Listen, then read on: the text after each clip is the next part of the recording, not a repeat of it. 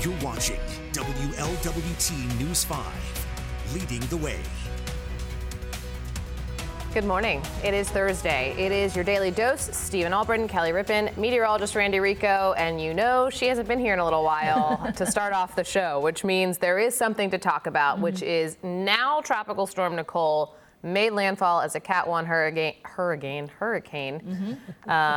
It's been a week, but this thing is still having, obviously, impacts on the state of Florida. The entire state is a huge system. It is a very large system. So, it hit the Bahamas as a Category 1. It officially made landfall as a Category 1. Now it's a tropical storm, but it is absolutely soaking much of central Florida. It doesn't matter if you're on the Space Coast or over into Sarasota, Fort Myers. They're all seeing heavy rain. Right now, the winds are sustained at about 70 miles per hour. So there's going to be a storm surge on the eastern coastline of Florida where it came in, but then it's also going to head back out into the Gulf briefly. So there's likely to be a storm surge up in the Big Bend of Florida as well. And then that rain's going to head up to Georgia, the Carolinas, and hey, here in Cincinnati too. Really? It feels like it's quick. It feels like this thing is moving at a decent clip. Yeah, and we're on the extreme western fringe of this thing. Areas like West Virginia are going to see a lot more rain than we will, up all the way into New England. But we're going to see the clouds from Nicole starting probably mid-late afternoon. So it's still going to be 70 degrees or so today. You're going to notice the clouds, and then by tomorrow morning when most people wake up, the rain's already here. So it starts from the south, builds in, steady rain by the end of the morning rush. Lunchtime is soaking everywhere.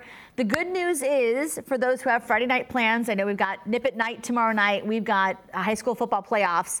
Between about 4 and 7 p.m., this gets out completely. So I know West Virginia, they've moved their high school playoffs because they're going to get pounded with the heavy rain tomorrow night. So they moved it to Saturday or tonight. But for us, the games will get in dry. It's going to be getting colder. It'll be windy for sure, but the rain will be over. I am also tracking the potential for maybe a couple snowflakes Saturday morning. This is kind of a new addition to the forecast. This kind of little system developing on the backside that could slide through and bring a few snowflakes. I would say Indiana has a better chance than anybody else Saturday morning. But because that's where I'll be Saturday. So I get all the I get to go meet it. I'll send you guys pictures. Can't wait. I was going to say, we're going to avoid it. No, you're not. I will not. Oh, sorry about that. Drive right into it. Great. Oh man. All right. That is but that's a lot. And that's kind of what we were joking about this morning. We go from, what beautiful 70s into wet weather that we haven't had at all recently. Since the start of September. Right. Correct. And then into winter very quickly. And the winter weather's going to stick around. Like our highs are trending in the 40s well into next week. There'll be some days where we stay in the 30s. So get ready to bust out all the winter accessories, the winter coat by Saturday. And then keep it with you. Just keep it with you. Yep. Here we knew it was coming. We knew the good fortune would come to an end, and it clearly it is now here. I know, and we can't complain. It's been so beautiful. Yeah. So we don't usually get blessed with weather this long, this far into November. And as you mentioned, a lot of people are putting up decorations, all of that, getting it done. Try to. Don't turn them on, but put them up. Just get it done. All. Get them up there. Get it done. All right. Cool. I'll see Randy, you next bit. thank you. She's off to get ready for her Today Show hit.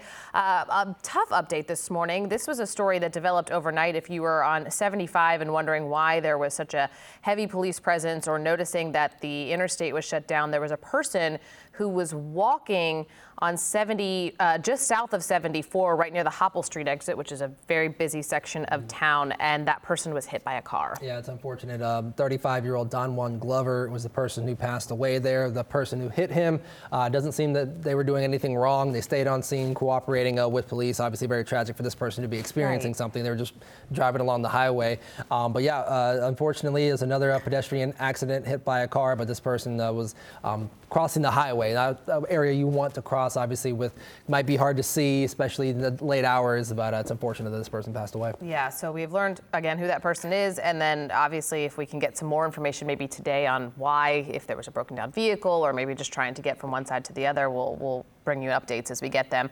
An investigation this morning underway, threats made to 2 schools, Cincinnati public schools. So Gamble Montessori and then Schroeder High School were the 2 schools in question. They had lockouts. I think that just means they keep everybody out of the building that's not supposed to be in the building, which I think they pretty much operate under most days anyway. But that was put into place so that they could know exactly who was coming in and coming out. Cincinnati police saying that their intelligence section is looking into this. And obviously, we're hearing more about these false threats, but they have to take all of them as seriously as they are happening. So Cincinnati police saying they're going to respond to these as if they are real, and anybody who is sharing these threats or making these threats is going to face severe consequences, and that's going to be how you send that message. Yeah, we actually had the initial 911 call saying, and there was you could hear a kid laughing in the background saying there's a shooter, and the dispatcher saying, hello, this is 911. But, as you mentioned, the school takes it seriously, police take it seriously, because they're not going to take the chance that, okay, we can tell it's kids. No, they're taking it all seriously, and these kids will be facing consequences once they're found out who's responsible. All right, so we'll talk more about the inflation report we're expecting today, but first we got to get a check of the overall forecast. Let's check back in with meteorologist Randy Rico to see that 7-day forecast. All right, we are starting the morning with temperatures generally in the upper 40s. Clear skies to start the day, but clouds will be rolling in as we get into the afternoon. Still making it up into the low 70s one last day. It's warm today, but Tropical Storm Nicole likely to bring us soaking rain through a good chunk of the day tomorrow. It does move out Friday evening. Getting into Saturday, plan on temperatures that take a big step back. We're going to spend most of the day in the 30s with the potential for some communities to maybe even see some snowflakes Saturday morning.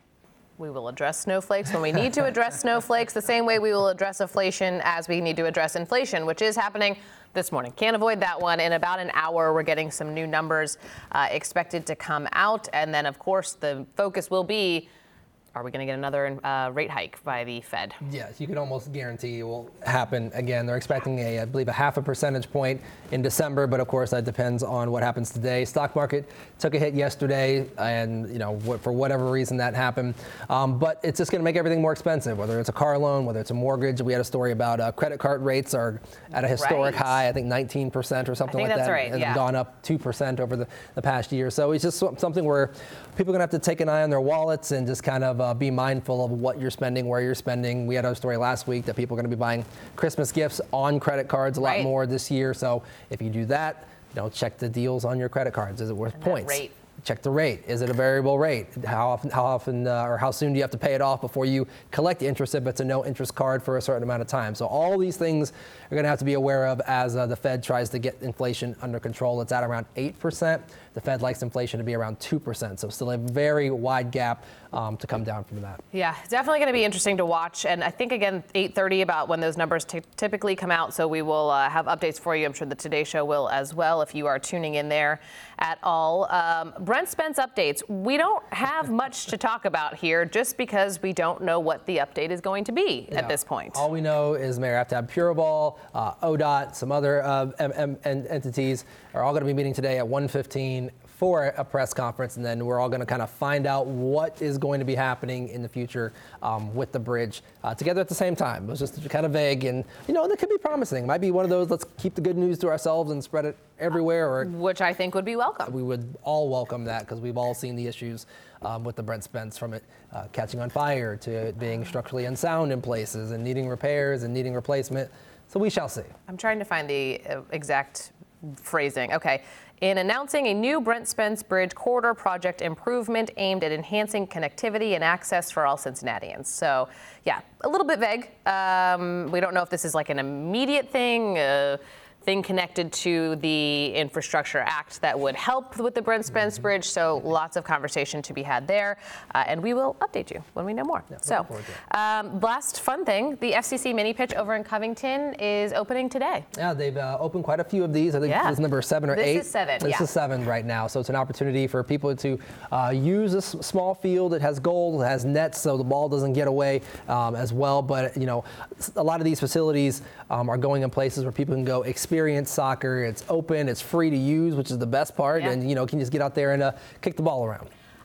They're in neighborhoods that don't have access to soccer. So, you see people pick up and play soccer anywhere.